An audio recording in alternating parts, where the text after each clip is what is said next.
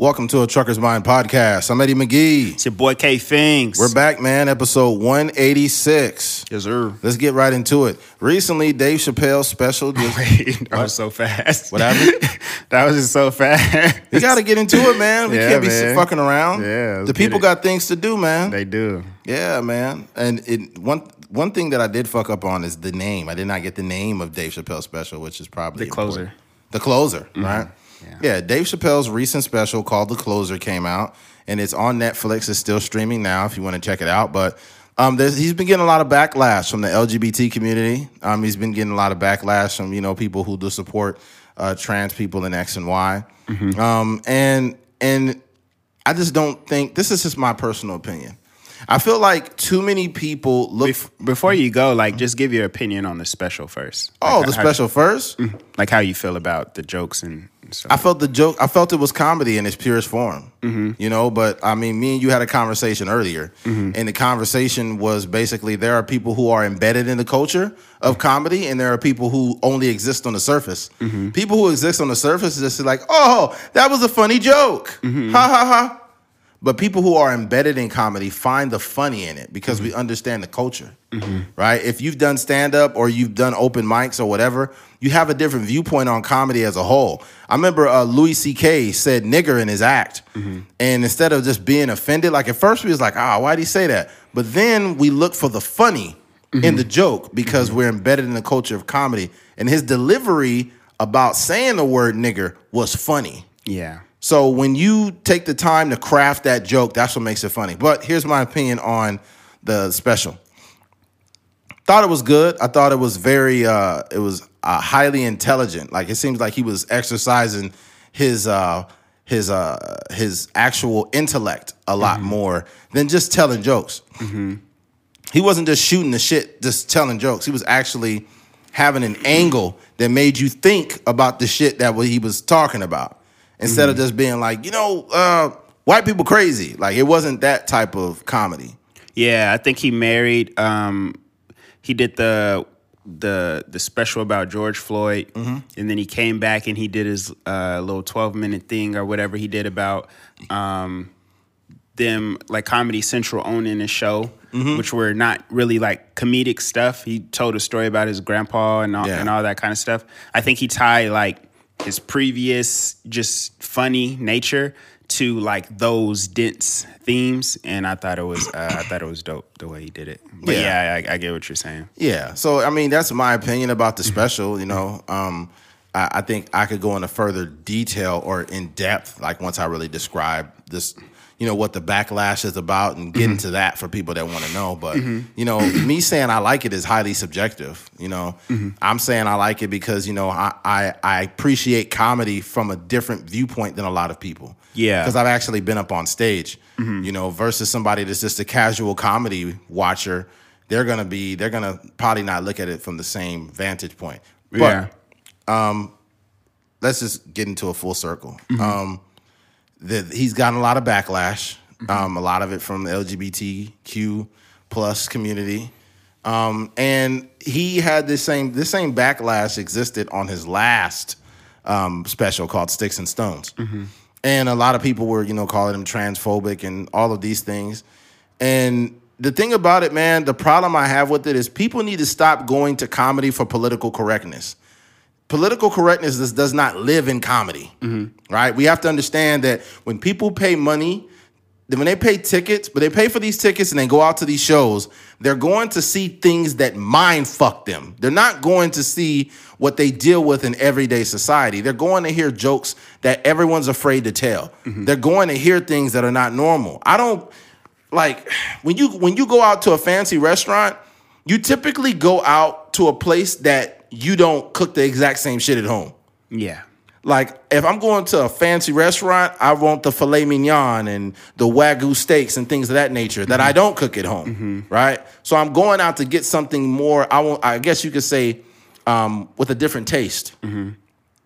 Well, that's what comedy is. And a lot of times people look to be offended rather than to find the funny in it. And I think this is no different than what happened. And I think a lot of people went to this as a confirmation bias because the last special that he did pissed a lot of people off from the LGBTQ plus community, and I don't see why you would even watch this one. Mm-hmm. So it leads me to believe that it was more or less to watch something that would trigger you and then respond to it versus then actually try to grasp the comedy. Yeah. The first, so I watched the special last Friday, I think. So it had been out, a few days prior to me watching it. So I was seeing the backlash and, people talking about Dave Chappelle, but I tried to avoid all of the narratives just because I like to experience stuff in its rawest form. Right. You know what I mean? So when I watched it, and I heard a few things here and there, just reading headlines and stuff like that. But when I watched it, by the time it got to the end, I was like, oh, they didn't watch the whole thing. Mm-hmm. And obviously, I'm not part of that community, so I can't speak as far as like how they're feeling about certain things. Mm-hmm. But just the tone of the special lets me know that they weren't fully listening. They were going in there with the intent of, being angry at Dave Chappelle. It's a confirmation bias. Yeah, exactly. So it was one of those things where I almost wish that, I can't tell somebody how to feel, but I almost wish that we would stop having these conversations about comedy. Like, right. It's kind of tiresome when you hear, and this has happened to Dave Chappelle since probably after, since like cell phones have been more popularized. There was people in like the New York Times and different newspapers that were writing, statements about jokes that he was working out in open mics and stuff like that.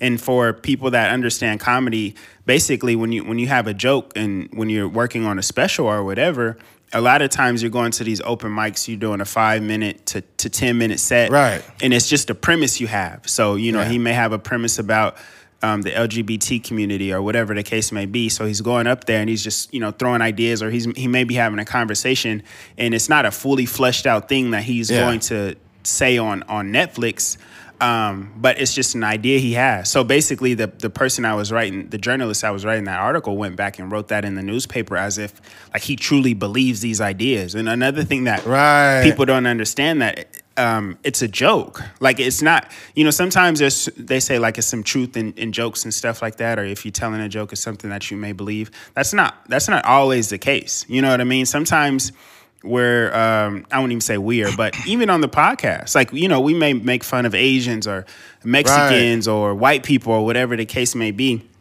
or even gay people, but it's not meant to be malicious. It's meant to be ironic, or it's just meant to be funny, and that's kind of where the extent of it is. I think maybe because Dave Chappelle is an intellect, and maybe because he's kind of put himself in a position to where he's like a George Carlin kind of, where you know, you can see some of his things and you're like, this guy is a comedian. Mm-hmm. He looks more like an activist or something like that. Yeah. But it's I think, like you were saying, like a lot of people are going to these shows for the confirmation bias. They're are watching this show on Netflix just to be angry, just to have the Twitter fingers, or to try to cancel somebody like Dave Chappelle. Was like, not really. I think the problem too is people were concurrently trying to cancel him, meaning they're watching it and he says something, they go right to Twitter. Oh, you're not even waiting for him to add context. Mm-hmm. You're just doing it concurrently while you're watching it. Mm-hmm. You got your arms folded, you're all mad. And it's just like, it's stop this shit. Stop it with comedy. If someone on the street says something transphobic, that's a different story. That person's openly trying to be malicious, right? If he's like, forget trans people or this, or they say something homophobic, that's a different thing. But in the realm of comedy, when someone takes the time to craft out a joke and they do it in such a way where it triggers laughter, then it ain't racist or it's not transphobic. Mm-hmm. I remember, for example, Andrew Schultz, one of my favorite comedians. He mentioned one time he was doing like some crowd work, and this black dude showed up late to the show and he had a bag of McDonald's in his hand. He's like, look at this shit. Ain't this the blackest shit ever?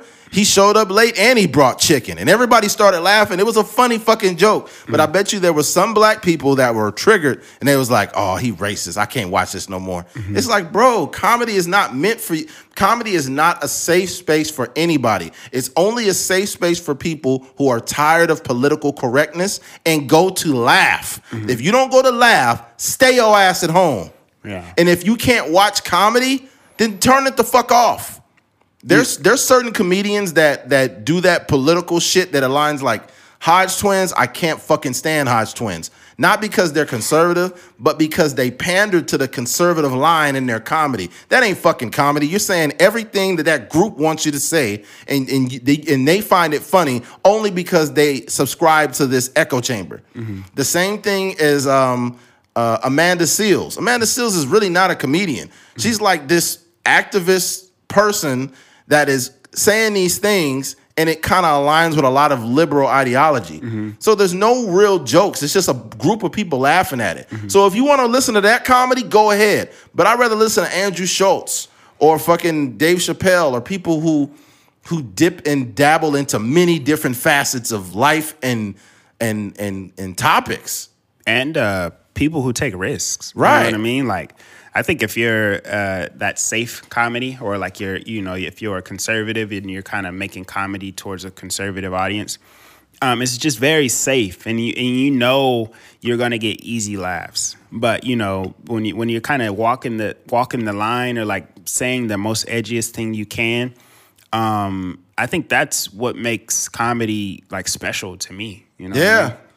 Yeah, and you know, and think about it. Like I've had so many different.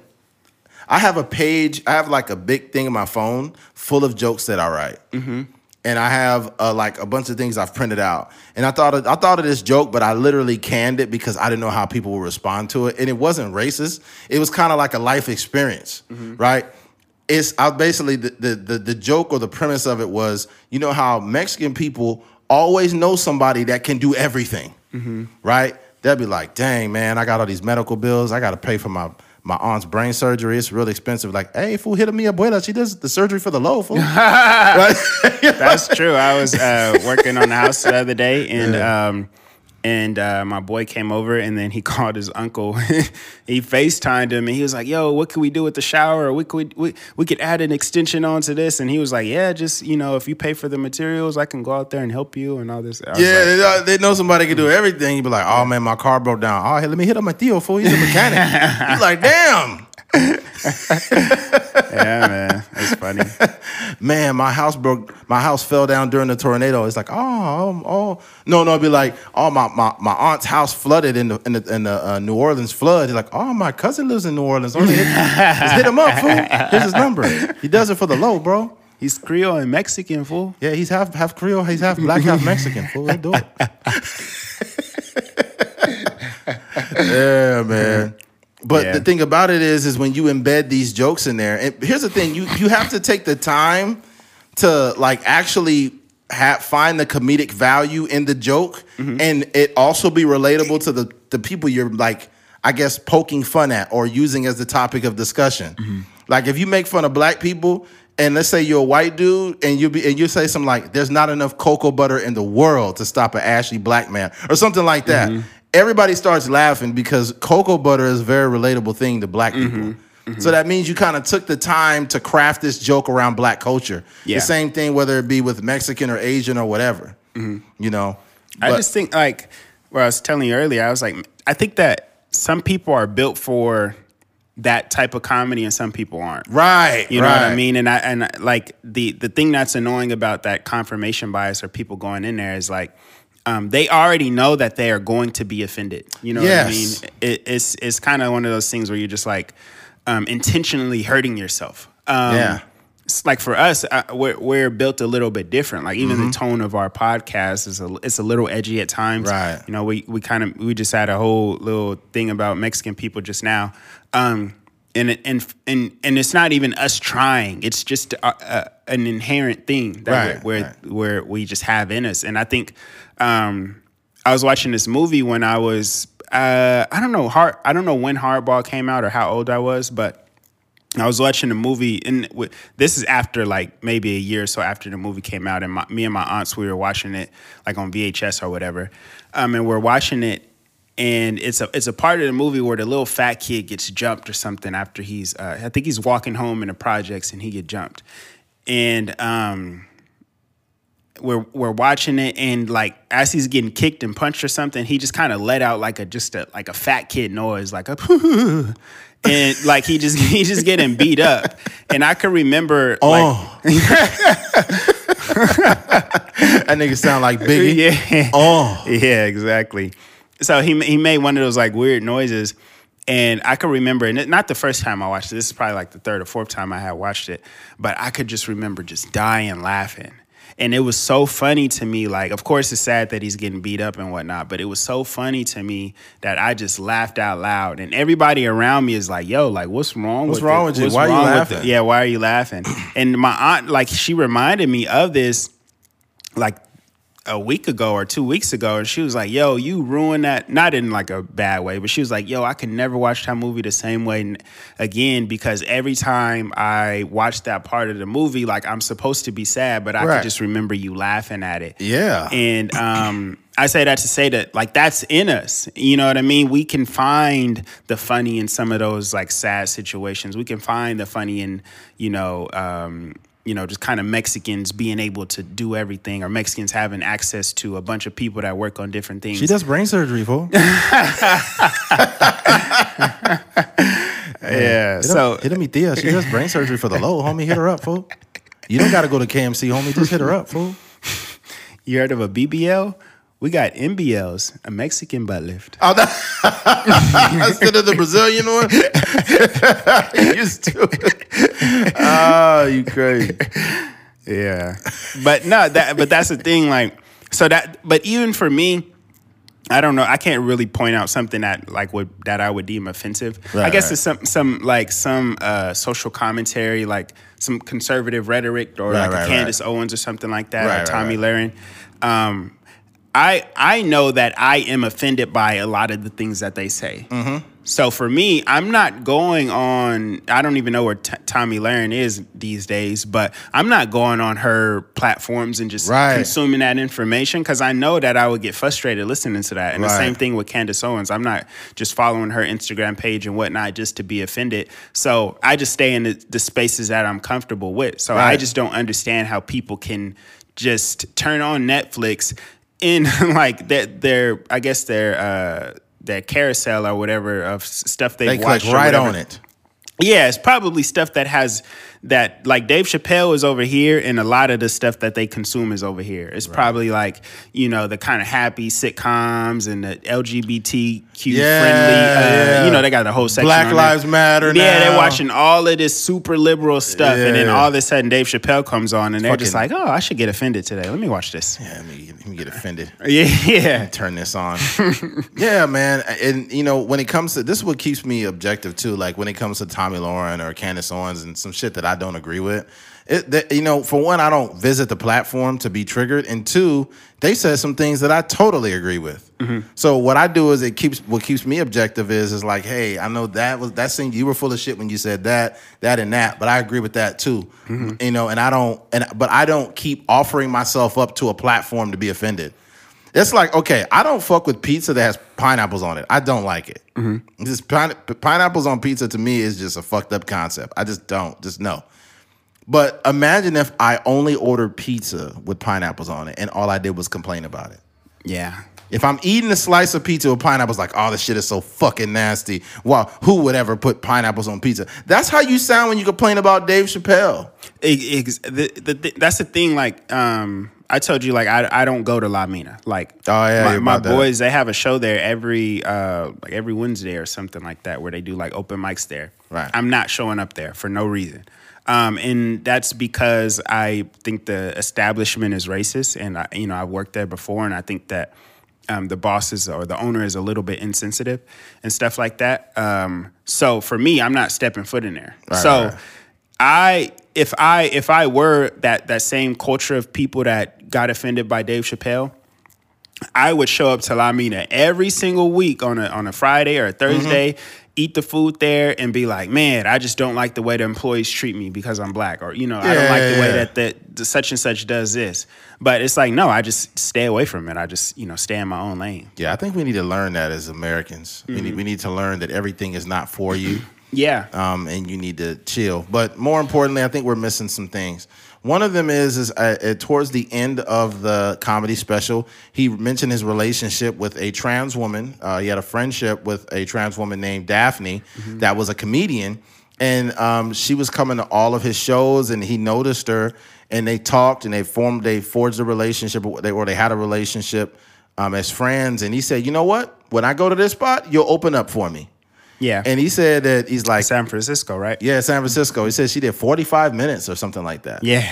And he said that was some of the worst bombing I ever seen. Bomb for 45 minutes. Yeah, and I think the crowd was kind of setting up for like this great story, but he's like, she fucking bombed. By the way, the whole time he did not misgender Daphne. He said... Only on purpose. Only on purpose. It was intentional. Like when he mentioned, like, and then I told her she could open for me, and then she just gave me a hug, and I was like, and I pushed her because I'm transphobic. I was like, get off me. Yeah, right? Yeah. And then at the end, basically, or he talked about the experience with the show, and finally, once she got off stage and she stunk it up, he got up there and he said she sat right in the front and taking like a master class of how to do it. And he said that they were having like a back and forth banter, and she was responding to stuff. And he said some asshole in the audience says like, "Hey, does the carpet match the drapes?" And Daphne said, "I have hardwood flooring," and everyone started busting up laughing. Yeah. And from that night, Daphne set the tone for everybody that was in the audience, and she just had a great time. And then, unfortunately, like after that, people were coming out to Dave, calling him transphobic and this and that, and all of these things on Twitter. And Daphne went and defended him, and they fucking chastised Daphne like a motherfucker. They just they shitted on her, and people was tagging each other and just abusing her on there. And literally a week later, she took her own life. Now, what I'm not going to do, because I feel like I won't say it's irresponsible, but it's a lot. Now, we would assume that, hey, somebody's getting internet bullied and then they take their life, you will find like a correlation with those two things. So, but I can't just say that that's why she took her life, right? Dave Chappelle mentioned that she jumped off a building and killed herself. And he said, like, He even made a joke. He made a joke about this. He made a joke about the suicide. He said that had to be a man, because that's the most gangster shit I ever fucking heard. And he said, you know what? And Daphne would laugh at that joke because she was my people. Yeah. Right. Yeah. And he mentioned the whole idea of punching down, saying like, you're punching down on our people. He said Daphne was my people. She was a comedian, and basically at the end he said something like. At the very end, he says something about, he's like, stop punching down on my people. And he was talking about Daphne, who was a trans woman. But he was mourning through a comedic lens. So he was openly mourning, on stage through a comedic lens. But a lot of people that don't understand the art form of comedy will just say, transphobic. You're not even taking the time to really like comprehend how he's telling the jokes and in which way he's telling them, and how he's how he's kind of like mixing these different scenarios to really help you understand what's going on. Then he also mentioned he's not making any more jokes about LGBT anymore. Until like he said, I forgot what the conditions were. Yeah, I think the thing that I feel bad for the people that just are trying to be offended or that are offended is that you're missing out on greatness. Right. Like it's only, if we equate like the greatest of whatever genres or mediums, like the Michael Jacksons, the Michael Jordans, right, the LeBron Jameses, the Dave Chappelles and the Denzel Washingtons, all these like greatest of whatever medium. You're almost missing out on so much just because you're trying to be offended. Like what he did that with that special and the way he set it up by kind of just talking about the LGBT community, and then like in the last 20 minutes or so telling this, story about Daphne, and then, bringing it back home, and then almost walking the line of like being trans, phobic or whatever, or, discriminating against trans people in the first kind of half of the special. And then only to come in at the last half of it and tell this amazing story about how one of his really good friends was a trans woman. Yeah. And then to cap it off with the fact that, she took her life a week after she defended Dave Chappelle for, not being transphobic. But she was also being railroaded by LGBT community. Yeah. You know what I mean? That's just that's amazing. What it is here's the problem is that whenever you say anything, you're going to be invalidated. So, for example, he mentioned Daphne and people said, stop using Daphne as damage control. You're transphobic. What it really means is you can't say anything. Mm-hmm. It doesn't matter what you say. Mm-hmm. You could literally support trans people and they would still call you transphobic. The same way to this very day, people hate Michael Vick for what he did to those dogs. It was wrong what he did to those dogs. Yeah. Right? And a lot of people who love dogs hate Michael Vick. That's fine. And some people will never forgive him. He got to take that up with God. So I don't want to make that correlation or that comparison. But at the same time, it's like, it doesn't matter what you do. People, if they're fixed on hating you, they will always fucking hate you. Yeah. That's pretty much all it is. Mm-hmm. And not to mention, the people that are calling Dave transphobic, they need to understand that the family of Daphne came out and also defended Dave Chappelle. Mm-hmm. And you're invalidating the family of a trans person that took their life. And they're coming to the defense of Dave after the death of their family member. What does that say about the relationship between them two? Not to mention that he set up a trust fund for his daughter. For her daughter.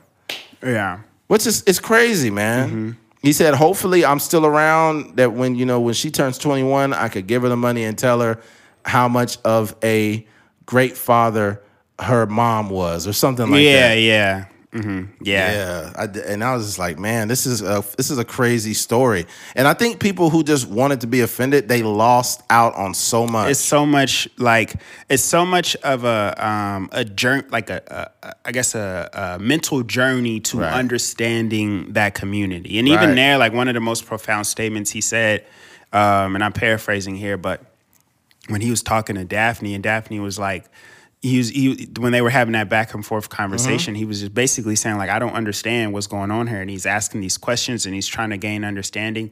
And basically Daphne said is just respect the fact that I'm having a human experience. Yeah. And I was just like, man, I think that sums it up for even a person like me that doesn't fully understand a lot of the that community. And it's not necessarily for us to understand, but if you kind of equate it to just people having emotions and people having feelings and people learning about themselves and all those kind of things, you're like, oh, okay, I can equate that to me, my own maturation of being a man and understand, like, not to diminish their plight, but like maybe my journey to being like more financially literate, and then discovering themselves or their sexuality or who they really are and those kind of things. So it's just like, I think that statement was amazing. What a lot of trans people and people who are, what a lot of trans people need to understand too is they need to understand that we don't understand. Yeah. Right? And by that, I mean, if you don't understand, that doesn't make you trans. Mm-hmm. It make you transphobic if you're overtly saying transphobic things to people, treating people differently, openly being fucked up for no reason. Then then that's transphobic, or what do you call it? Transphobic, or what's the other phobic? Homophobic. Mm-hmm. But if you don't understand, it doesn't make you a bad person. Mm-hmm. But you also doesn't mean you need to be like, I don't get it, I don't understand. Yeah. I'm more or less. That's kind of a cop out too. That's a cop I hate out when people do that. Don't do that. Yeah. Like, I mean, this is a sidebar, but when Stephen A. Smith just talked about Urban Meyer, he's like, I haven't seen the video yet, but what I read, it's like Stephen A. It's a 30-second video. Just watch the video. Yeah. But when you say I don't understand, like, and you say that over and over, you're kind of basically saying I don't give a fuck and I don't want to know. That's what it sounds like. That's what it sounds like. Like you don't want to know. So when a person says a trans woman is a woman, if I say I don't understand that concept, it's not me coming from an idea of like, fuck your plight, fuck trans people. I'm not saying that. I'm saying I don't understand because my whole life, according to biology and other things, I've learned of male and female. So now this is something that I have not grasped and I don't understand all the nuances or the endless nuances of this. And when it's displayed to people who want to have the conversation, it's not easily digestible because there's so many terms, there's so many new languages that you also don't understand. People, this is new, believe it or not. Yeah. People say it's not new, like it's been trans people, but this is the first time that it has been socially acceptable for trans people and to have a voice. Y'all got your own bathrooms. Really? Yeah. I mean, not just the trans bathroom, but it's like not like because it's all genders. Yeah, all gender bathrooms. Yeah. Yeah, but when it's all genders, the difference is it's only one stall. It's not multiple stalls. Yeah. So yeah. You know the one I seen, it made me laugh. It said all genders, but it showed like somebody in a wheelchair. Swear to God. I put it on Instagram.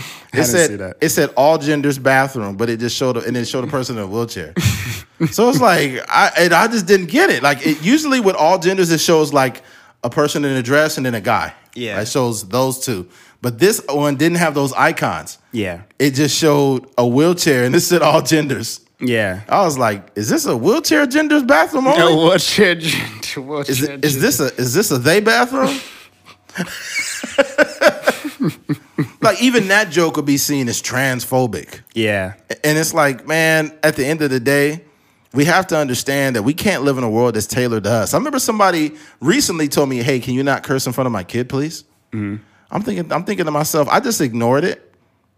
But at the same time, I'm thinking like, you do realize that this world is not going to stop for your kid, right? It's not how the fucking world works. The world doesn't work according to your child's ears. Yeah. I guarantee you, when you walk out that door, there's going to be somebody in the parking lot talking about eating pussy. Yeah. They'll be like, yeah, so I was eating my wife's pussy, right? And she was screaming, hey, you're in front of my son. Can you please not do that? Like I was saying, I was eating the pussy, right? Yeah. I don't understand that. You can't really. Yeah. Can't tell another grown man how to talk. No, you can't. Yeah, it just doesn't. Yeah. Yeah. How old was the kid? Oh man, he's probably like 3 or something. That kid's got the fucking internet. He's heard all kind of shit. Yeah. You discover a lot of things when you're young, especially now. It's way too accessible. So like you're telling me, please don't cuss in front of my kid, but I guarantee when your kid goes home and gets on that internet with that tablet, he's on Instagram, liking pictures of chicks on Instagram with their titties all out. At 3? Oh, yeah. They ain't not doing that. Kids know what titties is at 3 years old. They know what titties is, but they ain't scrolling through Instagram. Because they were interested in them because, like, all they seen was their mama's titties, and now they want to see other ones. Some other ones, huh? Mm-hmm. Yeah. They went from being breastfed to going to Instagram. Dang, that's a clean transition. Yeah, man. Yeah. Seamless. Went from sucking boobs to liking pictures of them. That was crazy. Yeah, man. But yeah, I just think that just overall, I just wish that we were able to have an actual conversation about the subject matter versus like having a conversation about why people should be offended or not. Because I think more so what another theme of that special was like how we're supposed to be able to have dialogue about these things. They're so quick to try to cancel Dave Chappelle that you kind of remove the ability for him to or for us to have dialogue and also for us to actually learn because you're just so quick to try to cancel him. And I think that's the biggest thing for him and, you know, and a lot of us too. Like a lot of us are not transphobic or homophobic or whatever the case may be, but a lot of us just are ignorant or we just don't know about, you know, what what the certain plights are and stuff like that. But if you're so quick to try to cancel somebody versus like, teach them or try to show them certain things, then it just kind of removes that opportunity to learn. True. So 100%, man. Mm-hmm. But we don't want to beat this over the head. We strongly encourage people to check that out if you can handle it. Mm-hmm. I think what's dope too is just to tie it all in. The people who listen to this podcast or who have been listening for some years, I think we've developed. I won't say develop. I think we have a group of people who can think objectively, who don't listen to this podcast to be offended, and who also have listened to us long enough to have somewhat of an idea of what our character is like. Mm-hmm. So it's a really personal thing. Mm-hmm. This is a lot more personal than stand-up comedy. Mm-hmm. Comedy will last about an hour at the most, but we're doing this for 2+ hours. So we're having these long-form conversations, and you guys are getting to see us from so many different angles on the fly.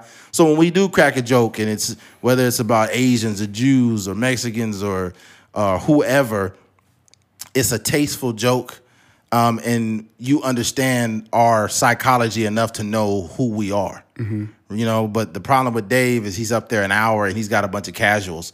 I feel like Andrew Schulz is in a better position than Dave Chappelle, only because he's white. No, not because he's white. Andrew Schulz is in a better position than Dave Chappelle because his people show up to the show. And but what I mean by his people is Andrew Schulz, people who listen to Flagrant 2, people who listen to Brilliant Idiots, who have got to know him over the years, and people who buy his merch, and people who are part of his Patreon. When those people show up to his show, those are his people. Dave Chappelle, I would compare Dave Chappelle to Drake. Yeah. Because Drake is a huge artist, but he has a bunch of casuals. Yeah. Right? So, but it's different than being J. Cole. J. Cole's people show up to the show. Show up to a show. I would say that. Russ's people show up to the show. I agree with that, but it's also because of how long Dave Chappelle's been famous. That's true. Yeah. Before the internet blew up. Yeah, prior to the internet. And also he's had a shift in the way that he tells comedy or tells jokes. Like, a lot of his, not fart jokes literally, but a lot of his early material, it wasn't as dense as it is now. Yeah. So he's had a whole shift in the way he even, communicates. And I think he's just older, you know what I mean? Like he did a whole special about George Floyd, which was not really even comedy. It was just like almost like venting. He's just using comedy as the medium to get his expression out. That's just what he's good at. But I mean, I would be curious, to see like how the shift in like the people's conversations when Andrew Schulz is, 10, 15 years down the line, when he's the same age as Dave Chappelle, like how the core audience would act, versus listening to some of his takes on the world. So, yeah, that's a good point. All right, well, folks, we're not gonna beat this down. How long have we been talking about this, man? 38 minutes. Shoot, I think you guys had enough. Mm-hmm. Have you guys had enough of Dave Chappelle? Do you want more? All right, we'll move on then. All right, switching gears. Billie Eilish. Billie Eilish recently blamed her giant boobs on her losing followers on Instagram. I know this may sound like a lie or something, or it may sound far-fetched, but she literally blamed her boobs for losing followers on Instagram. And here is the article. The heavies, as Andrew Schulz would say. Yes, the heavies. Billie Eilish says she lost 100,000 Instagram followers because people are scared of big boobs. She said, hold on. Billie Eilish says she lost 100,000 followers on Instagram after posting a photo of herself in a corset. It was just because of the boobs, the singer said. On July 11th, the Grammy-winning artist posted a series of selfies showing herself wearing a whatever the hell it's called, print corset and lace bra peeking out. People left comments saying Eilish was being disingenuous and claimed the industry really changed her. Eilish has been stepping outside of the baggy clothes styles that used to be her go-to fashion choice. Her June 2021 Vogue marked the first time Billie Eilish shared photos of herself wearing a corset on Instagram. People hold on to these memories and have an attachment, but it's very dehumanizing, she said. I just think here's the problem, right? And this picture got 14 million likes. Mm-hmm. Okay, let me just come out and say this. She's got some nice breasts. But the thing about it is, nobody's afraid of big breasts, man. Stop it. We live in a culture that celebrates big breasts. Mm-hmm. We like everything big, especially in Texas. They like everything big there. You guys ain't never heard of Dolly Parton? Yeah, Dolly had the dollies. Yeah, Dolly had big breasts before it was like really a thing. Mm-hmm. You know, y'all ain't never heard of Anna Nicole Smith or Pamela Anderson? Mm-hmm. Like these are all people that historically have had big breasts. Mm-hmm. But I think we try to make people the way we want them to be, which is strange. Mm-hmm. And a lot of people that probably unfollowed her probably thought like she's like this and she reminds me of myself and this is why I follow her. And then she just decided to show her breasts and now it's a problem. Yeah. Like you're the weirdo, not Billie Eilish. Billie Eilish is just trying to be herself. By the way, she's fucking 19. Mm-hmm. So her making this claim that she lost followers because of her breasts, that's just ignorant in itself. That's just dumb. And I really don't give a fuck to really listen to a 19-year-old because they don't know shit. Mm-hmm. Like your brain, your frontal cortex or your frontal lobe is not even developed until your late 20s. Mm-hmm. So you really don't know shit. You're just out here running around. Why do you think there's so many teen pregnancies and all kind of wild shit that happens in your 20s? Mm-hmm. It's because your brain is still developing and it is still like Jell-O. Mm-hmm. So right now, Billie Eilish has adult boobs with the child's brain. And that's some of the problem right here. Yeah. I think, she has 93.5 million followers right now. That's fucking nuts. So I don't even know how she can equate losing 100,000 followers. I don't know. I don't know who's tracking this shit. Yeah, that's a blip on your freaking... Yeah, that's a small percentage of your followers. So I don't even know how she gauged that. Maybe it was just like she has a ticker or something. Who knows?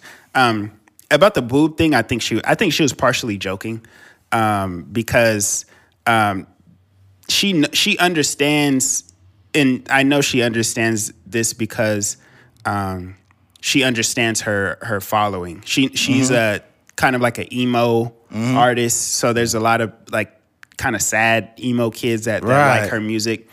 And then also she branded herself, and what I guess what a lot of people don't understand, I think she signed her deal when she was like 15 years old or something like that. Crazy. So she's just a kid, you know what I mean? She just like she was going, I'm gonna say it, like I guess she's just going through a phase, you know what I mean, where she was dressing a certain way, and now that she's 19 years old or whatever, now she's stepping into her womanhood, you know what I mean?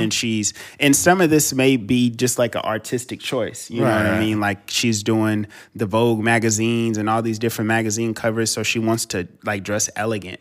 Or just kind of everybody. I mean, if you think about The Weeknd, like every time he has an album roll out, he kind of like, he started out with the nasty dreads and then he got his hair cut. And, you know, now he, in his latest album, he had the whole plastic surgery face and stuff like that. So it's just like, you know, people kind of have these artistic expressions based off of where they are in life. Right. But I think that the conversation, you know, piggybacking off of that conversation we had about Daphne and Dave Chappelle, I think this conversation kind of aligns with that because there's a community of people that and maybe part of the LGBT community that just kind of liked Billie Eilish because she had this kind of like androgynous look to her. Right. And, you know, and I think for a long time, people may not have even known of her sexuality or they may have... she had that pansexual vibe. Yeah, exactly. And she might have said she was bisexual or she came off as bisexual, whatever the case may be.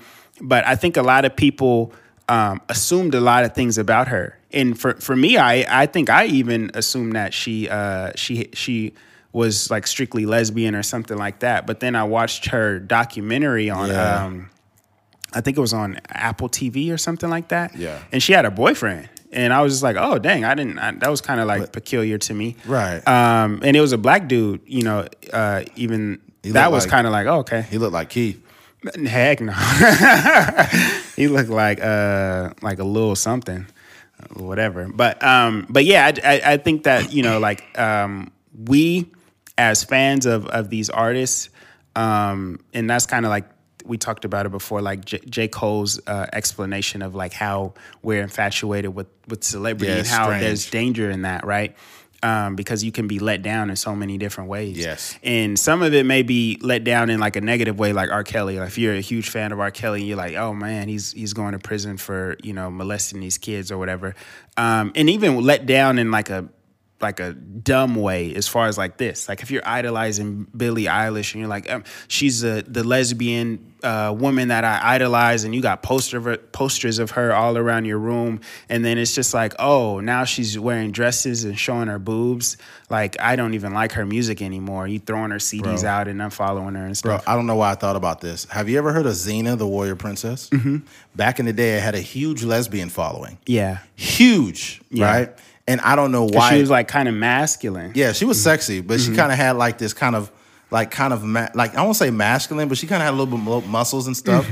But it had a huge lesbian following. Yeah. Sometimes these followings happen organically. Like nobody really knows why. Such as like a show like Matlock. You remember Matlock? It had a huge senior citizen following, right?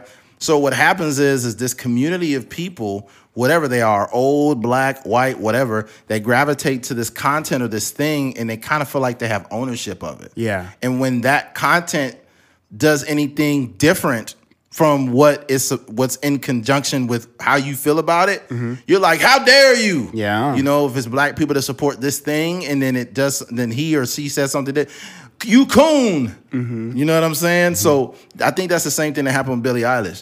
Billie Eilish been wearing all these sweaters and shit all these years, and then she took the sweater off and got some big old titties, and now it's a problem. Yeah. You can't even have big breasts anymore, man. This ain't right. Can't have double D's no more. We need to lift up women's voices, bro. We need to stop this nonsense. We need to support women.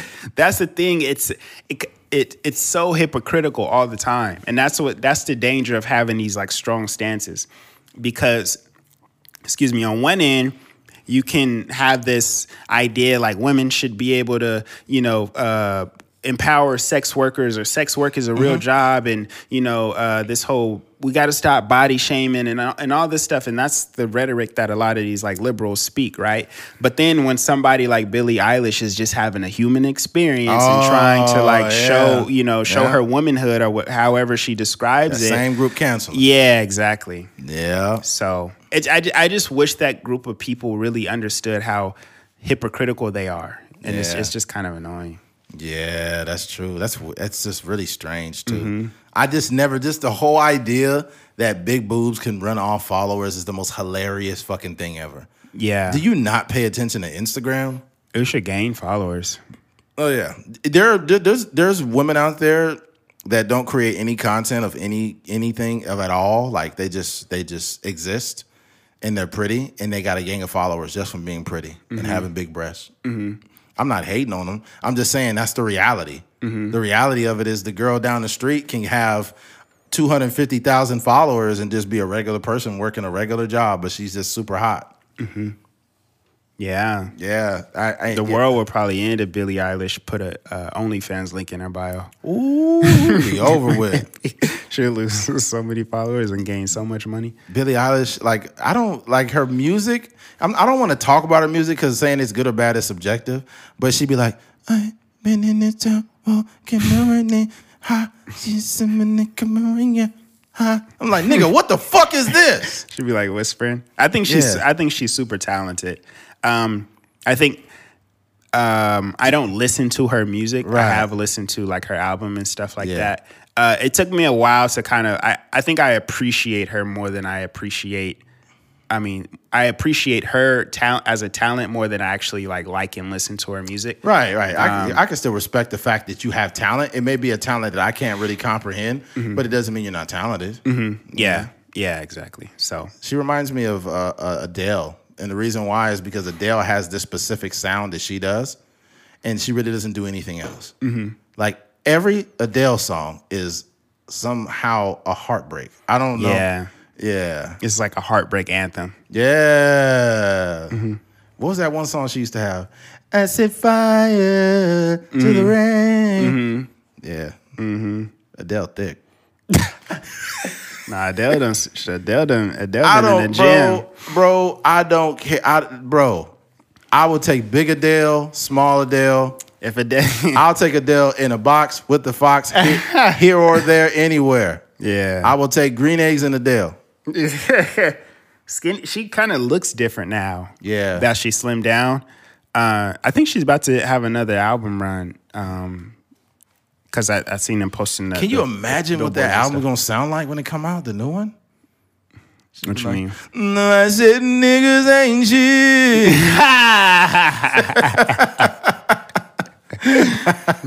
She got dreads now. Yeah. Well, not dreads, but she got braids. She was dating that one dude, the black rapper. dude. Yeah, she going through a black guy phase. Dang.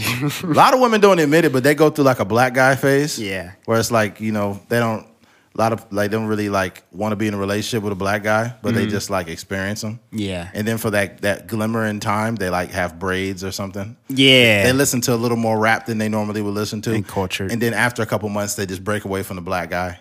She'll settle down with a white lawyer or something. All the black listeners know the one white girl in high school or college that experimented with black people, and by the time she got married and had kids and stuff, it was just the typical white guy. Yeah. If it's like a white chick, she probably, she experienced a black guy and she's like, I know how to cook collard greens. She goes through that little phase. Yeah. And then she leaves the black guy. Now she's with a Mexican guy and she's like, I just love gordita crunches. She would have to do a lot of explaining to that white lawyer husband when she know how to make macaroni and cheese and chicken and stuff. Not even that. It's going to be laundry day, right? And in laundry day, he's going to be folding clothes, and she going to have a Latino Heritage Month and a Black History Month T-shirt. He's like, hey, where'd you get this at? Why is it a 5X T-shirt? Why did it say Deontay Wilder on it? Why do you have these Jordan 1s in your closet? Why do you have handcuffs and furry dice in here? Why do you have extra large Magnum condoms in here? Oh, God. Why do you have wave grease in here? Why do you have cocoa butter in here? Why do you have a pair of huaraches in here? You got some huaraches. That's crazy. Your wife is very cultured, sir. That's wild. Yeah. There's that. Switching gears. Leave Billie Eilish's titties alone. That's not right. Yeah. Yeah. We standing up. Yeah. Lift white voices. That was crazy. All right. Switching gears. Facebook was down. Facebook and Instagram was down for 6 hours. And a lot of people in that. And WhatsApp. Oh, WhatsApp? I've never even used that. I barely know what that is. It's more of an international thing. Like if you have like family in Africa or different countries, like a lot of people communicate through WhatsApp. Oh, what is it? Video stuff? It's just a chat almost, It's just like, I would equate it to like Facebook Messenger, but it's just its own platform that it's more what a lot of international people use, so they don't have to text, people in different countries and stuff. Oh, okay. Well, there's not much to really say. Now, Facebook and Instagram were down. I guess they were doing some maintenance. It was down for a total of around 6 hours. And in that moment, I think a lot of people were frustrated. And they were frustrated because their lifeline is Facebook and Instagram. This is where they get their news. This is where they get their gossip. This is where they get everything. And what happens is they've allowed their phone and these apps to influence everything they do. And there were some people that were saying like, I was stressed out because Instagram was down, or I was stressed out because Facebook was down. And it's like when you allow something like social media to influence your everyday behavior, you got a problem. you got a problem. I remember when it went down, I went to like open it up just to look at something, and it wasn't. I was like, I guess it's down, whatever. And then I just turned on a podcast. Mm-hmm. You know, I turned on a podcast and listened to it, and then I listened to another podcast, and then I think I went to it again, and it looked like it was still funky. I was like, oh, well, this shit's fucked up. I guess I'll try it another time. Yeah. Like, Instagram doesn't influence my life, you know, but I have been using TikTok a little bit more. Yeah. There was I was going to tell you this, and this is like a side tangent. I think, like, for the both of us, we should make a goal to post, like, for a certain amount of days, like like a 2-week period of just, you know, whether you got like a thought about a current event or something like that. And I think that will, you know, just kind of help you grow your TikTok and stuff. And me too, you know, just being more consistent with different stuff. So. Yeah, follow us on TikTok, man. At A Trucker's Mind Podcast. I'm on TikTok. Yes, sir. At A Trucker's Mind Podcast. And it's the podcast TikTok, but me and Keith have separate ones. Yeah, Keith is K-Fings. Keith is Black Nerd 69 on TikTok. Black Stanley. That'd be crazy. I bet you there's somebody when TikTok first started, they probably had straight just nasty shit on there. Yeah, because it's deeply embedded in that on TikTok. Because some shit can get on there that shouldn't be on there. Yeah, it do be some stuff, especially like when the Busted Challenge and all that was coming out. Nuts. There was some stuff sneaking on there. I was like, yeah, this is low key porno. Yeah. You know what's weird is when you're going through your feed and you're swiping up on TikTok and all of a sudden you see like a video. Or no, like a live feed of somebody you don't know. Yeah, I hate that. It's like, I don't want to see it. And it's usually the same type of content. It's usually somebody trying to get attention. You know, they like half naked or some shit. And I'm like, I don't give a fuck about this. And I hold the screen and put not interested. Yeah. The worst ones be like, so I'd be seeing that like the nasty stuff sometimes. But sometimes it'd be like, you'll just keep scrolling and it'll be one guy like, hey guys, if you're interested in real estate, you should do this. And the next one, it'll be like, hey guys, if you want to start a podcast, you should do this. And then the next one, it'll be like B7. It'd just be like a bingo game that they're doing virtually. And I'd be like, what the heck? It'd be a bunch of old motherfuckers like, huh? You said B9? Yeah. So, yeah. Anybody that had to go to or went to bingo night with your grandparents or your grandma or whoever, you realize how boring bingo is. You know, you're there. A dry game. Have you ever done bingo before, bingo night? Nah, not like with the elderly people, no. Yeah, I've done it before. I was young and I was just like, what is this?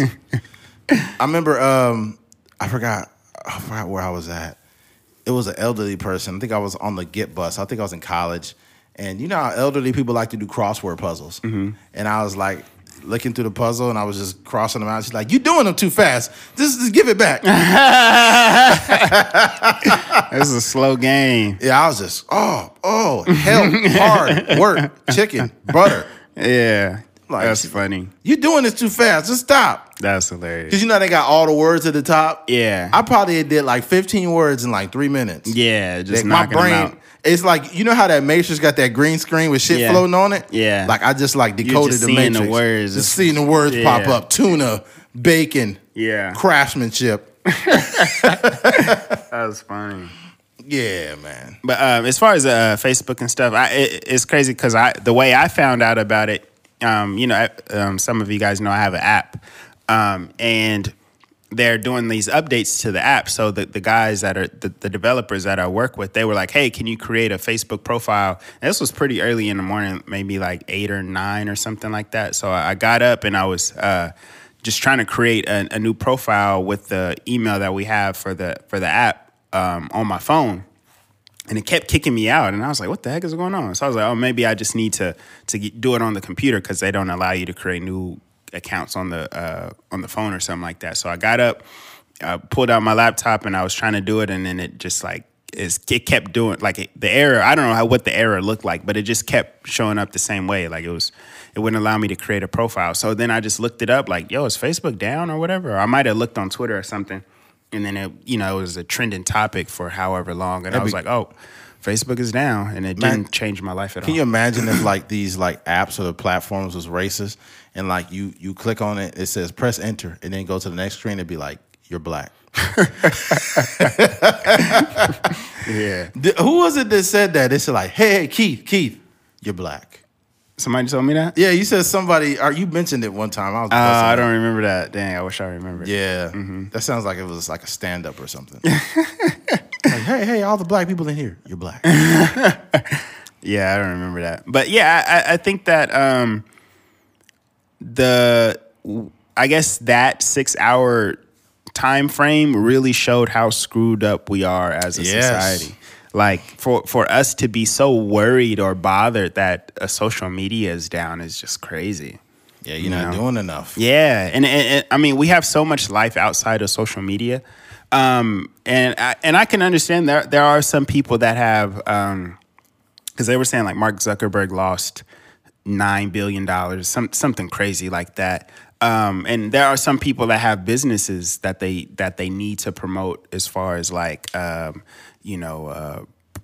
classes that they're promoting on Instagram and Facebook, or just different things that they're selling, or their stores connected to Facebook and all these different things. But outside of that, for the people that are just casual Instagram and Facebook users, I think we need to really reassess how we're moving out here. Like that time frame, and I think Peter Rosenberg was talking about this, if I'm not mistaken. But imagine that time frame, or that time we used during the quarantine to read books and to do stuff around the house and build decks and all this different stuff.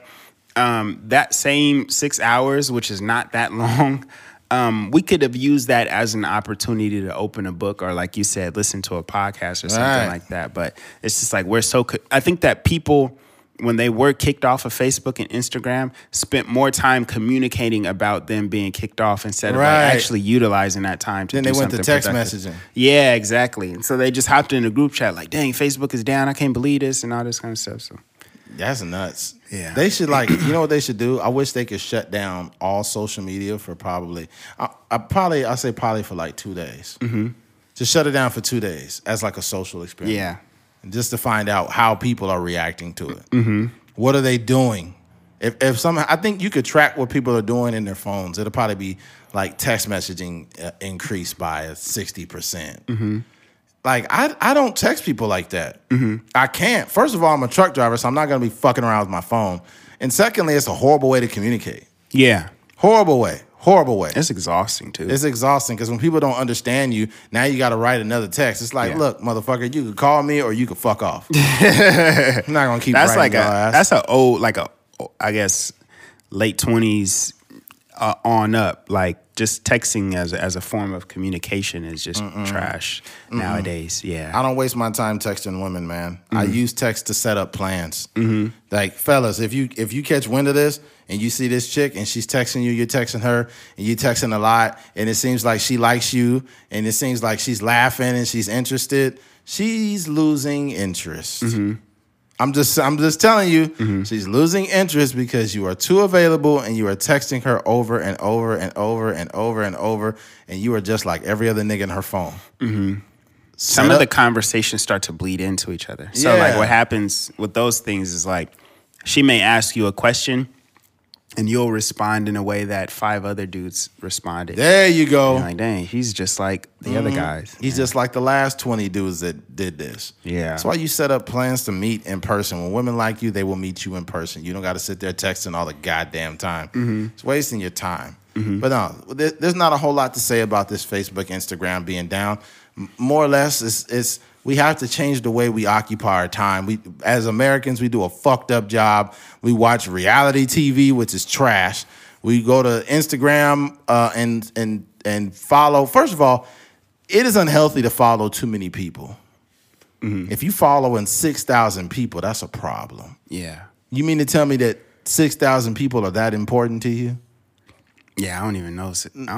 Do I know 6,000 people? Yeah, I feel like I follow too many people, and I really don't, because I know most of these people, or they have some level of significance. Like, I go to my Instagram now, I follow 743 people, and I wish it was less.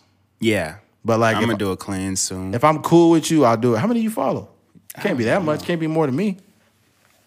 Yeah, I don't know. I mean, as a recent. I kind of started like following people back that may have followed me. Oh, my followers going up. Oh, I got 1,412 people. Yeah, I follow more. I follow 874 people. Really? No way. How many followers you got? Like 1,300? 1,100. 11? Yeah, I think this probably is some people that you just don't deal with. I would take them off, man. And you know what's funny? When you click on their profile, you see they ain't posted nothing since 2016.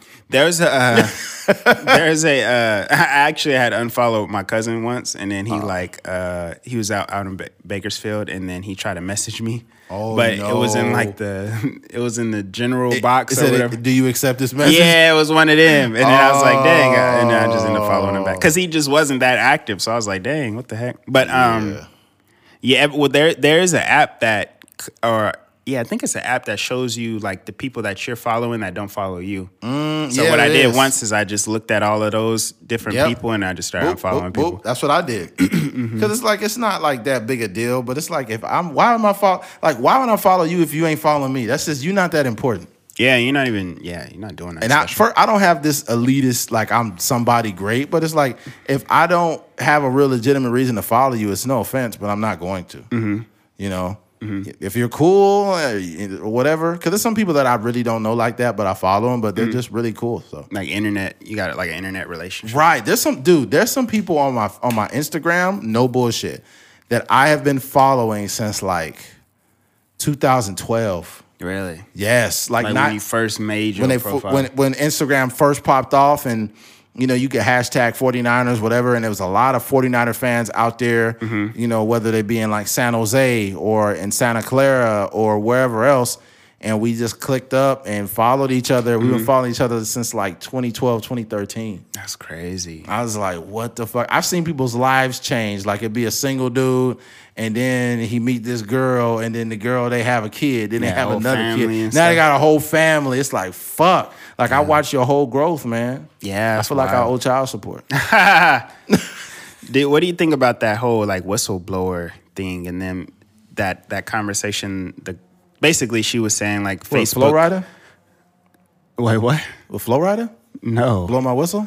No, not that. Blow my whistle, baby, let me know. Nah. You know he's talking about a blowjob, right? Yeah. We don't listen to Flow Rider. He came to Bakersfield once. That was terrible. Go ahead. Yeah, he came to they had a radio. He came to Bakersfield? No way. He was out here with a shirt off, all in the audience. No way. Was all jumping on his back and stuff. Where was this? At the Rabobank. How long ago was that? Probably like 2011 or something. Oh, wow. That was a while long time ago, yeah. But like, all right, Bakersfield, y'all ready to fuck?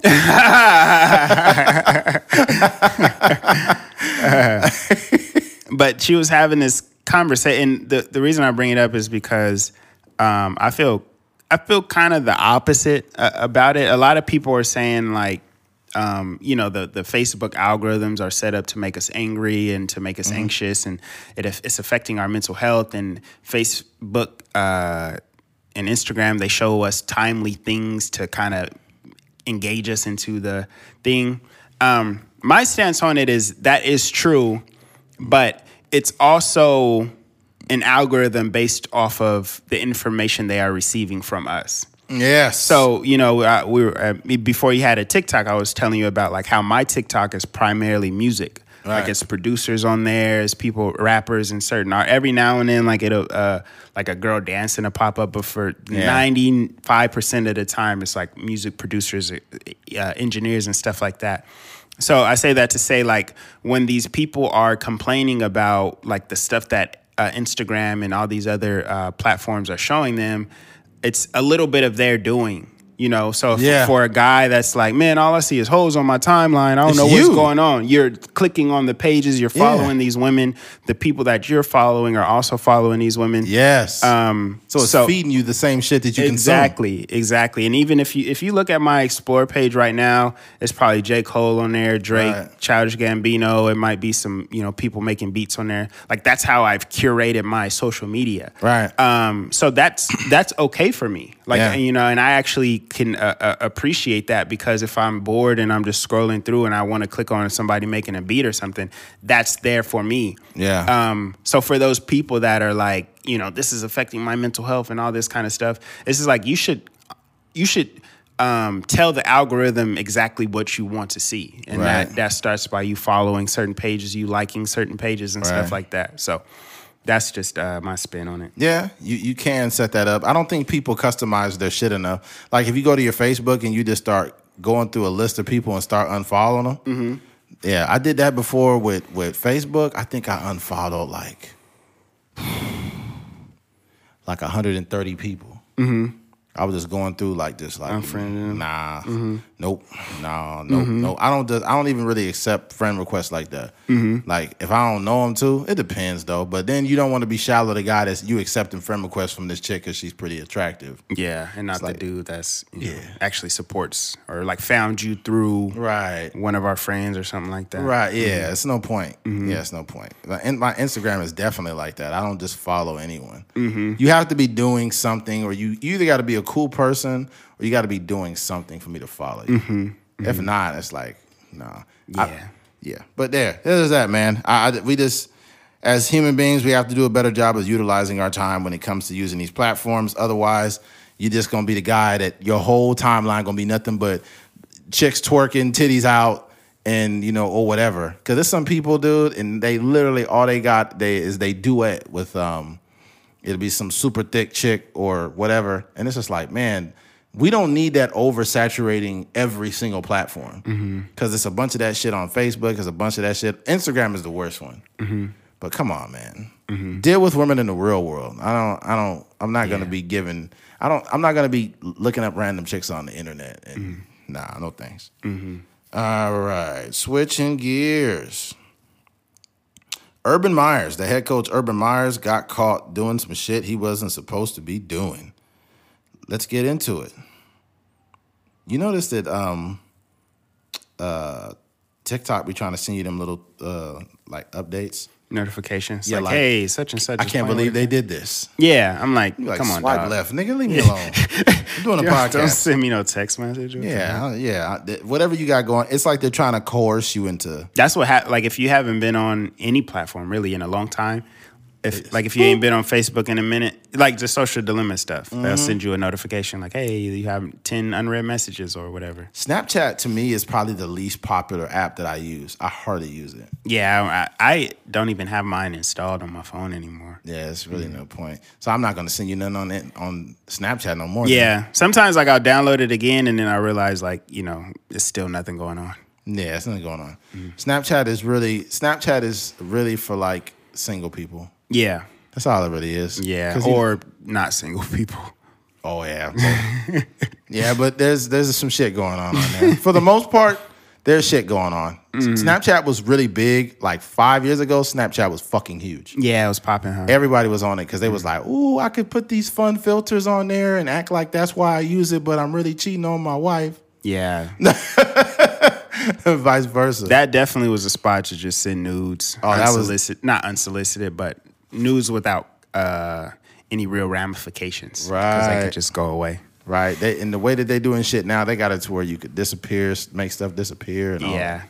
Yeah. It's nuts. But anyways, Urban Meyer, this is his wife. His wife, Shelly, said, Shelly off Twitter amidst husband viral video drama. I don't need the hate. That's what she said? Yeah, I said, I don't need the hate. What do you mean you don't need the hate? That's your husband. No, I'm talking about for her. Oh, they're coming at her? Yeah. Oh, I got you. I thought she was saying this is what his wife said, okay? Where the fuck is... Okay, so this would be my last post on Twitter. Frankly, I don't need to hate. Vitriol, slander, trash that will at me. This will never stop anyway, she wrote. Ohio's Buckeyes head coach Urban Meyer and wife Shelly Meyer celebrate after Ohio Buckeyes. Oh, fuck all that. This is the photo. We all make mistakes. We're all sinners. If you think you aren't, then cast the first stone. To my wonderful followers, friends, thank you for your love, support, friendship, laughs. I will miss this the most. I love you all and wish God's blessings on you. Okay, this article, I thought it went into the specifics with Urban Meyer, but it did not. Motherfucker. Basically, Urban Meyer is a head coach. Where are we at? Okay, not that one, not that one, not that one. Oh, it's another one. All right. Basically, Urban Meyer, the head coach of the Jaguars, after a loss, He went to a bar that he owns, or a restaurant that he owns, and he went and had some drinks and was hanging out instead of flying back with the team. And there was video of the footage that came out of some young chick that was twerking on him. Mind you, this is a head coach of a football team. The chick wasn't very old. She couldn't have been no more than 20-something. It was a bad twerk, too. It wasn't like no TikTok twerk. It wasn't no good twerk. She needed some WD-40 on her shit. Yeah, she needed some lubrication on her. Those hip flexors. Yeah, she needs some lubrication on that hip, that twerk. Need to get some Meg Thee Stallion courses. Yeah, but either way, basically he's a married man. Here's the thing that men need to understand. This is just everyone in general, but since I'm a man, I'll give that as an example. When you're a head coach of an NFL football team and you're a married man, you have no business having a early 20-something-year-old woman twerking on you in the public. Mm-hmm. Like, these things don't align with your purpose in life. I think that if you can't do things that, if you're trying to become your higher self and whatever that means, you can't do things that you was doing when you were 23. Mm-hmm. You have to stay on track. You know what I mean? And to have a wife and you doing this, you making her look stupid. We have to remember that we represent the people that we date and who we marry. Mm-hmm. So if my wife is out somewhere and she got some young guy and she's twerking on this dude and I find out, I'm going to feel horrible because my wife's doing this. Like, what the fuck are you doing? You're making me look stupid, right? And that's what Urban Meyer did. But two things are true. What he did was dumb, but I'm not here to chastise him for that. Nobody is perfect. We've all done some stupid shit, even if it wasn't what he did exactly. My problem, too, is the motherfucker that recorded him. Mm-hmm. What would possess you to see somebody that's enjoying themselves, even if they're doing the wrong thing, and record them? Mm-hmm. It's whoever recorded him is a piece of fucking shit. Mm-hmm. You shouldn't record Urban Meyer, man. That was fucked up. Yeah. You mean to tell me that out of all the things you could be doing in there, you could be having a beer, enjoying yourself, you decided to pull your phone out and record somebody? Yeah. He was the only person that did that, huh? It was only one camera. I think it was only one camera. Mm-hmm. So it's like, bro, like, what are you doing? Did you hate him, or were you just trying to make some money? Were you trying to send that to TMZ? Like, what were you doing? Yeah, TMZ might give you a bag for that. Yeah. I think my stance on it is how you do anything is how you do everything. Right. So the Jacksonville Jaguars are a terrible team, a terrible organization overall. Yeah. I think that when it just looks terrible when your team is losing week in and week out. There's no bright spot in the organization, and you're a new coach there in that organization. It makes the team look bad. It makes you look bad. It makes your players look bad. It makes all the players that played for him. It just kind of like makes them look bad.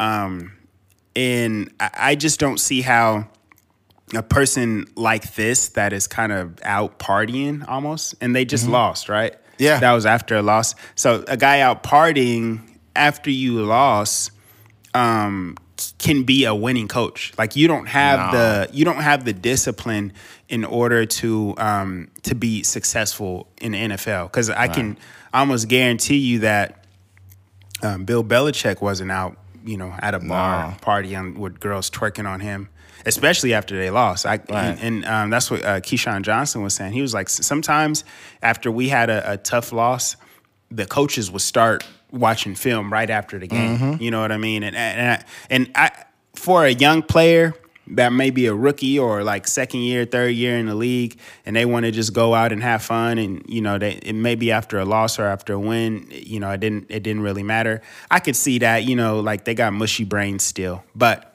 for a guy like Urban Meyer, who's probably in his 60s or 50s or something like that.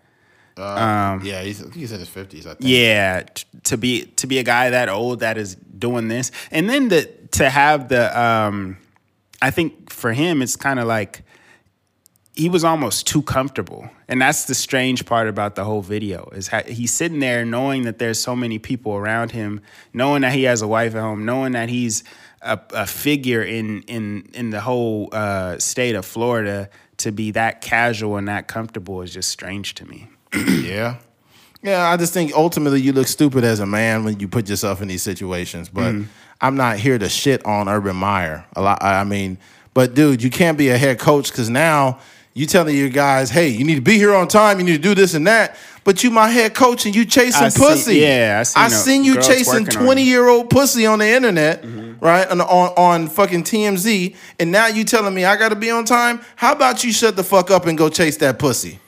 Go ahead and do you say now, it doesn't hold the same weight. Bro, I'm 36 years old and I'm too old to chase pussy. Yeah. So if I'm too old to do it, what the fuck are you doing? You supposed to be my head coach. The thing about it is this is like being caught on camera. Right. But this is probably a normal thing, you know? Oh, he probably shows up at that bar all the time and it's, you know, the young girl that's at the bar or whatever comes and dances on him, or he might buy drinks for the girls or whatever. This is just the first time that we seen it, which kind of makes the situation worse. Oh yeah. But I just think overall, we you know, as far as Urban Meyers, it doesn't matter. Like you could do whatever you want to with your life. But I just think for us as people trying to mature and whatnot, like we have to be disciplined enough to, like you said, not be out here chasing hoes and all this kind of stuff. Like if you want to be successful. And Eddie and I are trying. We're not like we're successful in our own right, but we're also working towards being like more successful.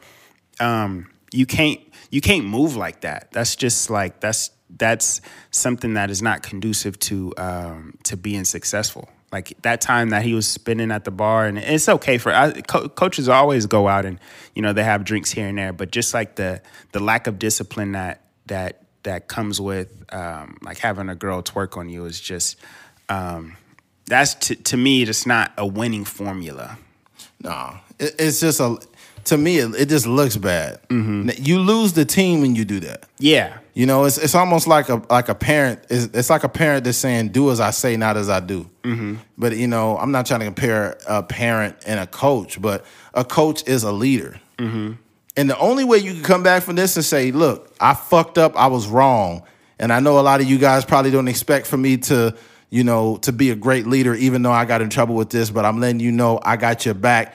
I fucked up. I'm going to work to gain your trust back, but we got to stay locked in, guys. You know what I mean? And from that point forward, you got to be all the way transparent.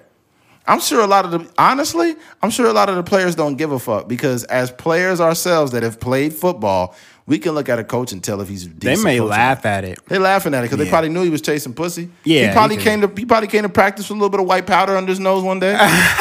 It's always symptomatic things that let you know that your coach is a wild boy. Yeah, he's a wild motherfucker, man. Mm-hmm. So yeah, don't do that. If by the way, this applies to everybody because there's guys my age that are head coaches at schools or they're head coaches of like Pee Wee League teams. Don't be that coach that's that young guy, the young cool hip coach, but you're doing out of character stuff. Mm-hmm. If you're gonna be a coach of young men, don't be snorting coke in Vegas on the street buying prostitutes. Yeah, be a fucking coach, man. It's especially the elder statesman, right? If you're a position coach and you low key got some hoes, it's like kind of cool. Yeah, you only 5-6 years older than us, or maybe 10 years older than us. Yeah, you're a young guy. Yeah, exactly. So we kind of you might have played with my older brother, whatever the case may be. Yeah, you're only 26 or something. Yeah, exactly. But if you the head coach or offensive coordinator, defensive coordinator, you gotta at least present yourself in a way where you're a leader. You got it together. You got it's like the president, right? Like most presidents that we've had, I think all the presidents that we've had have been married and family and the whole nine, right? Like that, but that's kind of like it kind of shows a certain level of structure to your life. So it makes it a little bit more palatable for people trying to vote for you and whatnot. But if we had a president that was just chasing hoes and stuff like that, it just wouldn't make sense. So you just got to be on the up and up to lead a team. Imagine if we had a single president. Yeah. That'd be nuts. He was just smacking all these, cougars out here. That'd be crazy. If you're the president though, and you openly single, yeah, you're gonna be getting the baddest. But it wouldn't even be the bad. Like obviously, you would get like the Holly Berries and like all these upper, those cougars and stuff like that. But you got access to the world. Yeah. So you might be getting the South African, women, and then the women in England and United Kingdom and all that. Yeah, it'd be crazy. Damn. So you getting sweet fried rice, and you getting African rice. Yeah, that's nuts. Yeah, they call it like jollof or something. Jollof. Yeah. That joke bombed.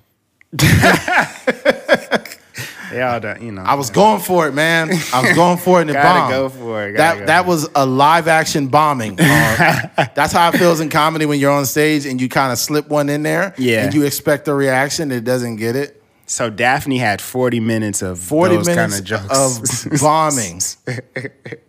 Yeah, that was the first time openly trans woman bombed for 45 minutes. Rest in peace to Daphne, man. Yeah, man. Yeah, not a whole bunch else to say about Urban Meyer. Switching gears, this is the last one. Where we at, man? 125. All right, friends with benefits. In this, we've briefly had this conversation before, but when people hear the idea of friends with benefits, they only think of sex, right? They only think of people fucking. But I think that friends with benefits is when you have established what the benefit is. If we've established as a collaborative that the benefit is sex, then that's good. That means we're fucking. We have a benefit, right? If we are not having sex and the benefit is, you're my girlfriend or whatever, then the benefit is, companionship, trust, things of that nature. What I'm trying to say is in every relationship, there should be a benefit. If it is not a benefit if there's not like a symbiotic relationship, then it's the person's a liability, basically. Yeah. If they don't offer something to your life that is a benefit, then it is not a friendship. It doesn't matter who the fuck it is, man. You could meet somebody at work. They could be cool. They say, hey, I know you're working on this. I can help you with this. And then you help them with that. That's a friend with benefits. You should always have a beneficial friendship. If you don't have it, then you need to reevaluate the people that are around you. Yeah. Because you're just going to be spinning your wheels and the people that are around are just a waste of, they're like a hot air balloon with no air in it. Yeah, man. I think that especially the older we get. So right. The friends that I had in high school, I don't communicate with them as much as I do now just because I'm in a different place in my life. I'm trying to, I'm on this journey of, being a podcaster and doing, films and all these different things and, being more financially successul and all these things. Yeah, just, trying to be a mandingo out here. But when I was in high school, I wasn't concerned about much. You might be trying to get girls or, trying to go to parties or trying to play football. And it's like your world is so small, you know what I mean? It's super zoomed in. You're not really concerned about much outside of like getting to school and, talking to girls and all this kind of stuff, right? Excuse me. But when it comes to, when you get in your mid-20s and your late 20s and your 30s and, and beyond, your life is it's a ticking time bomb almost. Right. Because we know that the older you get, the more likely you are to move on or transition in life, right? Right. So that I would assume that you have to curate your life or structure your life in a way that is going to be conducive to trying to be successful.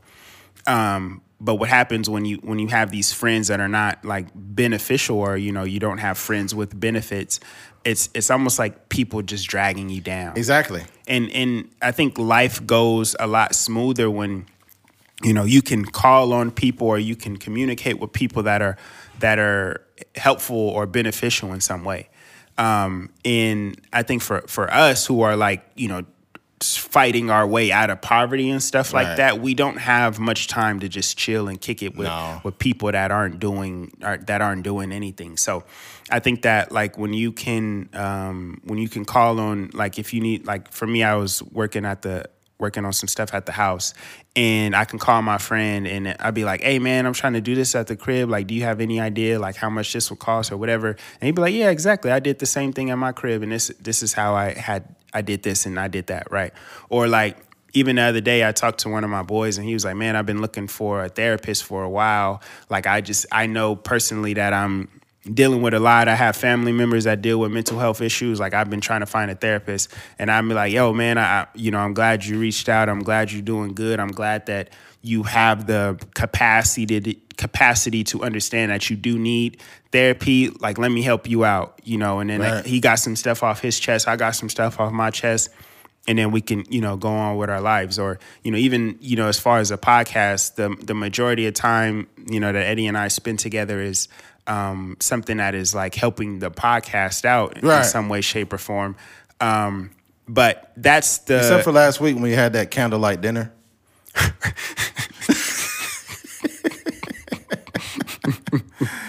We had some sweet rice. It's some rice jollof. You had some pizza with pineapples on it.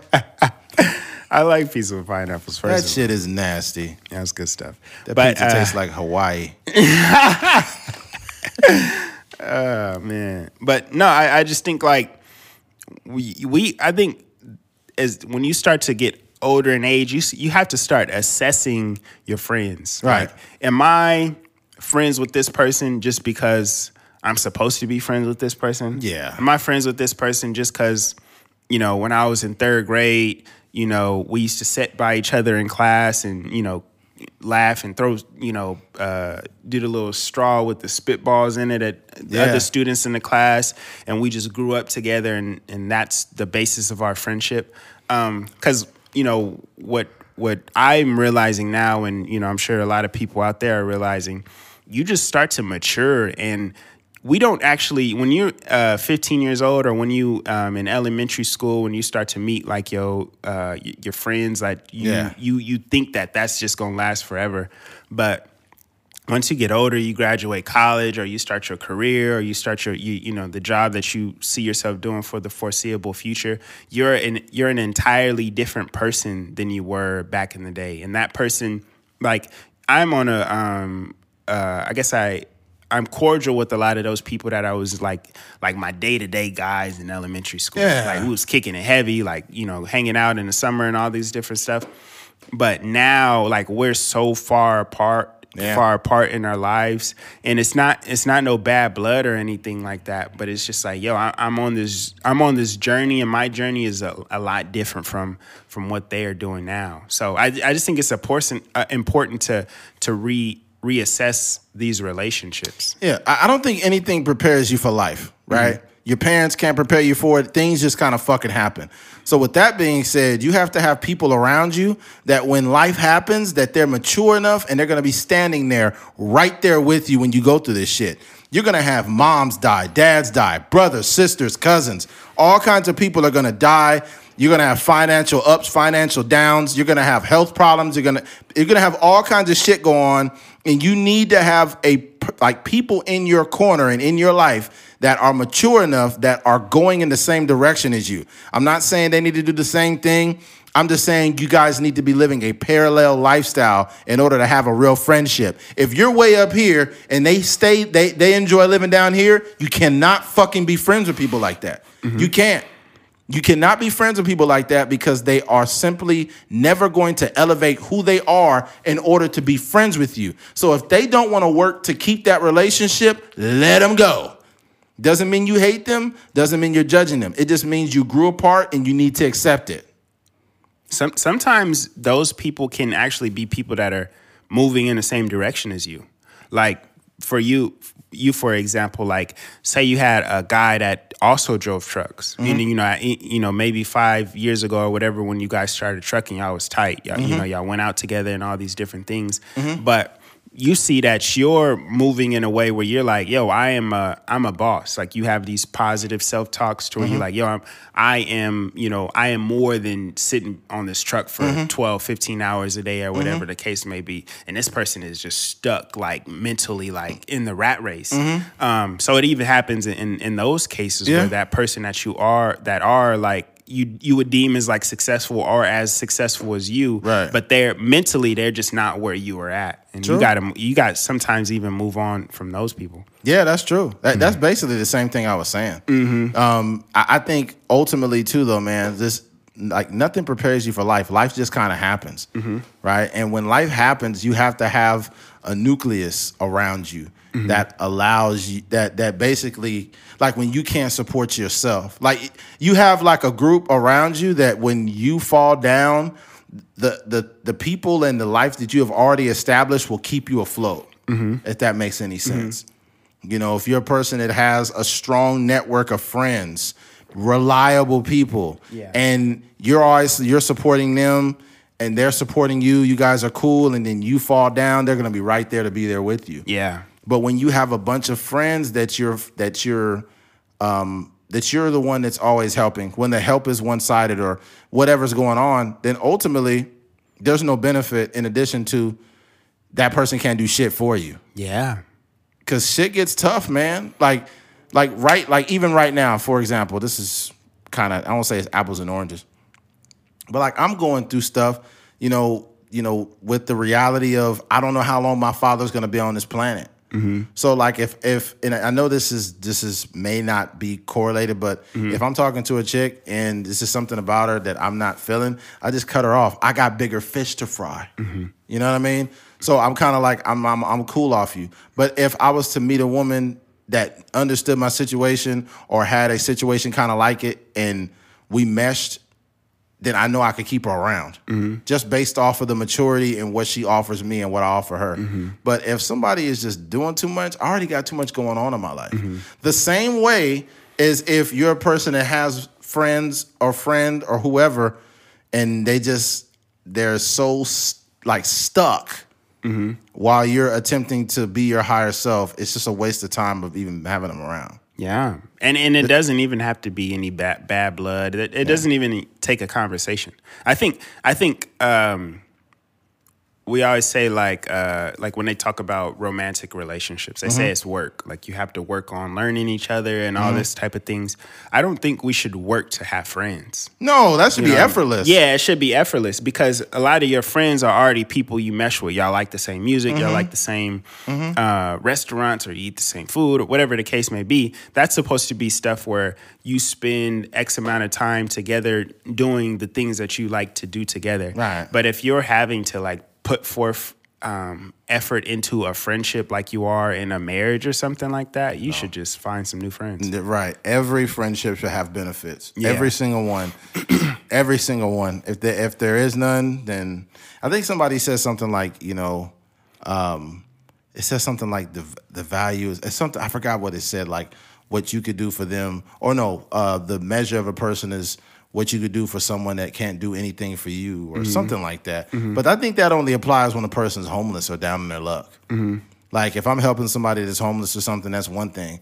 But if I have a whole able-bodied adult that refuses to advance themselves, then fuck you. I don't got time for it. You know what I mean? And I may be saying fuck you. That don't mean I hate you. But when you don't offer me nothing, you gotta go. You gotta go, man. Yeah, man. I'm not gonna be wasting my time. I'm 36 years old. I don't have time to waste. And people would be like, that's not very old. He's only 36. But what the fuck I'm gonna do? Drag this whole friendship or whatever it is for another 7-8 years, and now we're almost in our fucking 50s? And I'm just trying to be. Like, trying to be your friend. That doesn't work like that. No, yeah. That's the thing for me. Like I can, I guess disconnect in a way where I'm just like I said it like this. Like there's some people that I don't talk like that were super cool in high school or elementary school that I don't talk to as regularly anymore. But I was just like, if whomever were to just pass away at this current moment, like for instance, not to like sadden a podcast, but I had a friend from elementary school that passed away maybe last week or something like that. Wow, no way. Yeah, and like we didn't have like we were super cool, like third grade or whatever, and then like junior high, we were cool, but we were like more cordial. And then high school came around, we were really like more like, hey, what's up, man? How you doing? That kind of thing, right? Is that I think it was the funeral everybody was at. I don't know if he's had a funeral yet. Oh, okay. Yeah, this only happened like a few days ago, and they have funerals are backed up like 3-4 weeks these days. But Damn. yeah, because COVID and stuff. But I say that to say, like, I am content with our relationship. I'm content with the fact that we were super tight once upon a time, like used to walk home from school together and all these different things. Right. But as we grew older, like, you know, we didn't really have a real relationship after that. Like, I'm content with knowing that certain relationships were moments in my life. Like, we had a great time, like super fun times at lunchtime or, you know, playing football together, whatever the case may be. But I'm not harping on the fact that I am trying to like keep these things going. Like, I'm completely okay with that. It would be different if it's like, you know, like a parent or a brother or something like that. Those are, you know, you have like blood relationships with these people, so you want to make those things work. But as far as a friend goes, I just understand the nature of human beings that. And understand seasons in a way that it's like, hey, this is just a moment in my life, and you know, we're gonna have the ability to reminisce, and you know, even like if you see, we talked about like seeing old football guys, and like, hey, what's up, Fingers? Hey, what's up, McGee? Old teammates. And you chop it up, like, man, I remember when, you know, in practice that time, and blah blah blah, and y'all have that moment, and then you just go on with your life. Right, 100%. Yeah, because you know that moment meant a lot to you as a collaborative, but like you're grown men now, so that time is over. But yeah, man, I don't know why I was thinking about when you mentioned the third grade. I just thought about crayons. There was this kid in my class that used to eat crayons, man. Really? They used to have to stop him. It'd be weird. I haven't seen that personally, but I've heard of stuff like, or eating glue and stuff like that. Yeah, eating glue and crayons, like eating your own boogers. Oh my God, yeah. The kids, this kid sneezed, and I remember one day this kid sneezed, and I think it was like the third grade. I think it was fourth grade. Sneeze, fucking. Kids be having weird boogers that come out. Kids got these weird animated cartoon boogers. Yeah. He went, boom, a bunch of snot blew all over his face. And he just went like, and just started eating it. I'm like, oh my God. And he thought, here's the thing, he thought nobody could see it. Yeah. He was standing outside the fucking, you remember back in the day, they had those windows that you took that stick, you took the stick to close, push it up or close it down. Well, those windows were up. It was during the wintertime. They were all closed. And it had a tent on it. Yeah. You remember, you had like a little light tent? Yeah. So I guess the kid didn't realize there was people inside the class, and we all seen him eat his boogers. It was like, ugh. And the teacher was like, hey, just pay attention to what I'm saying. We was like, man, he pay attention to that. He eating boogers over there, yo. He got a burger over there. He eating mad boogers, yo. I remember my niece. That's where COVID came from. I remember my niece had ate her booger once. So she just like picking her. She was probably like 2, I would say like 2 or 3, something like super young, right? And I was like making fun of her, and she got mad that I was starting to make fun of her. I was like, you eating your boogers? She's like, no, leave me alone. Yeah, you got to stop that at a young age. It's like, how you gonna get mad at me? Yo, you eating your boogers? You got to stop behaviors like that at a young age, because people will get older and like they'll still do it. Because I've seen some people that was in their 30s that still suck on their thumb, bro. Yeah. And I'm like, why? How the fuck? How are you still doing this? And they suck on their thumb so much that their thumb be deformed. And their teeth. And their teeth like in the front. You be like, what the? Who's? And they just be standing there with their thumb in their mouth. You be like, yo, what are you doing? It's like a soggy thumb, huh? You're like, oh my God. Yeah. Yeah, you got to break those habits for sure. I don't know how you break it now. Like every time they put their thumb in their mouth, you just slap them. I know even, and I don't know if he still does it now, but I remember one of my guys in elementary school, he used to bite his nails a lot. Like a bad habit, I know some people. They would be super like nubby. Gnawed off or whatever. And his mom put the clear nail polish so he wouldn't. Really? So every time he put it in his mouth, he basically tasting chemicals. And I don't know if it helped or not, but yeah. The only problem is like, what if you start liking the taste of the chemicals? I mean, because kids used to eat crayons, my guy. So it's like, yeah, like this is just like them crayons. I've seen kids eat crayons. I've seen kids eat erasers. Erasers? Oh man, kids used to chew erasers like gum, dude. Kids eat weird. Man. Yeah. Yo, I remember back in school, one of the most annoying things that most people did, I guess they did it for attention, they would get up and sharpen their pencil on that loud ass the sharpener with the crank. You're like, some people would do it to be annoying. Like I know for me, I don't know why I said like so loud, but I know for me, like when you want some attention or something, you might be bored in class. You'll get up and the teacher may even be teaching, and you just like. Did you guys have the ones the electrical ones? The ones that will fucking run out of battery? Yeah. You put it in there and it just fuck your pencil up? Yeah. Instead of like sharpening it sharp, it just going. It's just eating your pencil. It's just eating my shit up. Yeah. And then when you pull it out, it's all deformed and not really. You're like, what the fuck? But no, when you got the newer ones and you put that mug in there, it sharpened that mug like pristine. Really? Like the perfect little cone is at the top. Yeah. Yeah. You remember them old school can openers? When you put the thing and they spin around. Yeah. We had the old one, but that motherfucker, it took forever to open one can. Really? Man. That motherfucker was from the 60s, man. I don't know about everybody else, but some black folks be having old like kitchenware that has been discontinued for like 40 years. You got like civil rights can openers or something. You got a Martin Luther King can opener.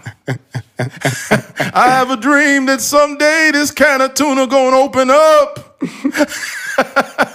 We'll come together and get these raviolis out of this can. From pinto beans to black eyed peas, we're gonna get these cans open. Chef Boyardee. Beef macaroni. Civil rights movement. Oh man. Yes, we can. You said what? Yes, we can. Oh, that was the sign right there. Oh man. Shout out to Martin Luther King. Billie Eilish got some nice titties. Oh man. All right, man. Crazy. Let's go ahead and get out of here. All right, folks. For all those who have listened to this podcast and made it to the end, man, we appreciate you. Thank you for listening to A Trucker's Mind podcast. I'm Eddie McGee. I'm K Fings. Beef macaroni. I have a dream that someday A Trucker's Mind podcast will rise up. It's unfair to tell the bootless man to. That's crazy. All right, let's get out of here, man. All right, man. All right. If you made it to the end of this episode, man, we appreciate you. Thank you for listening to A Trucker's Mind podcast. I'm Eddie McGee. It's your boy K Fings. We're out of here. Peace.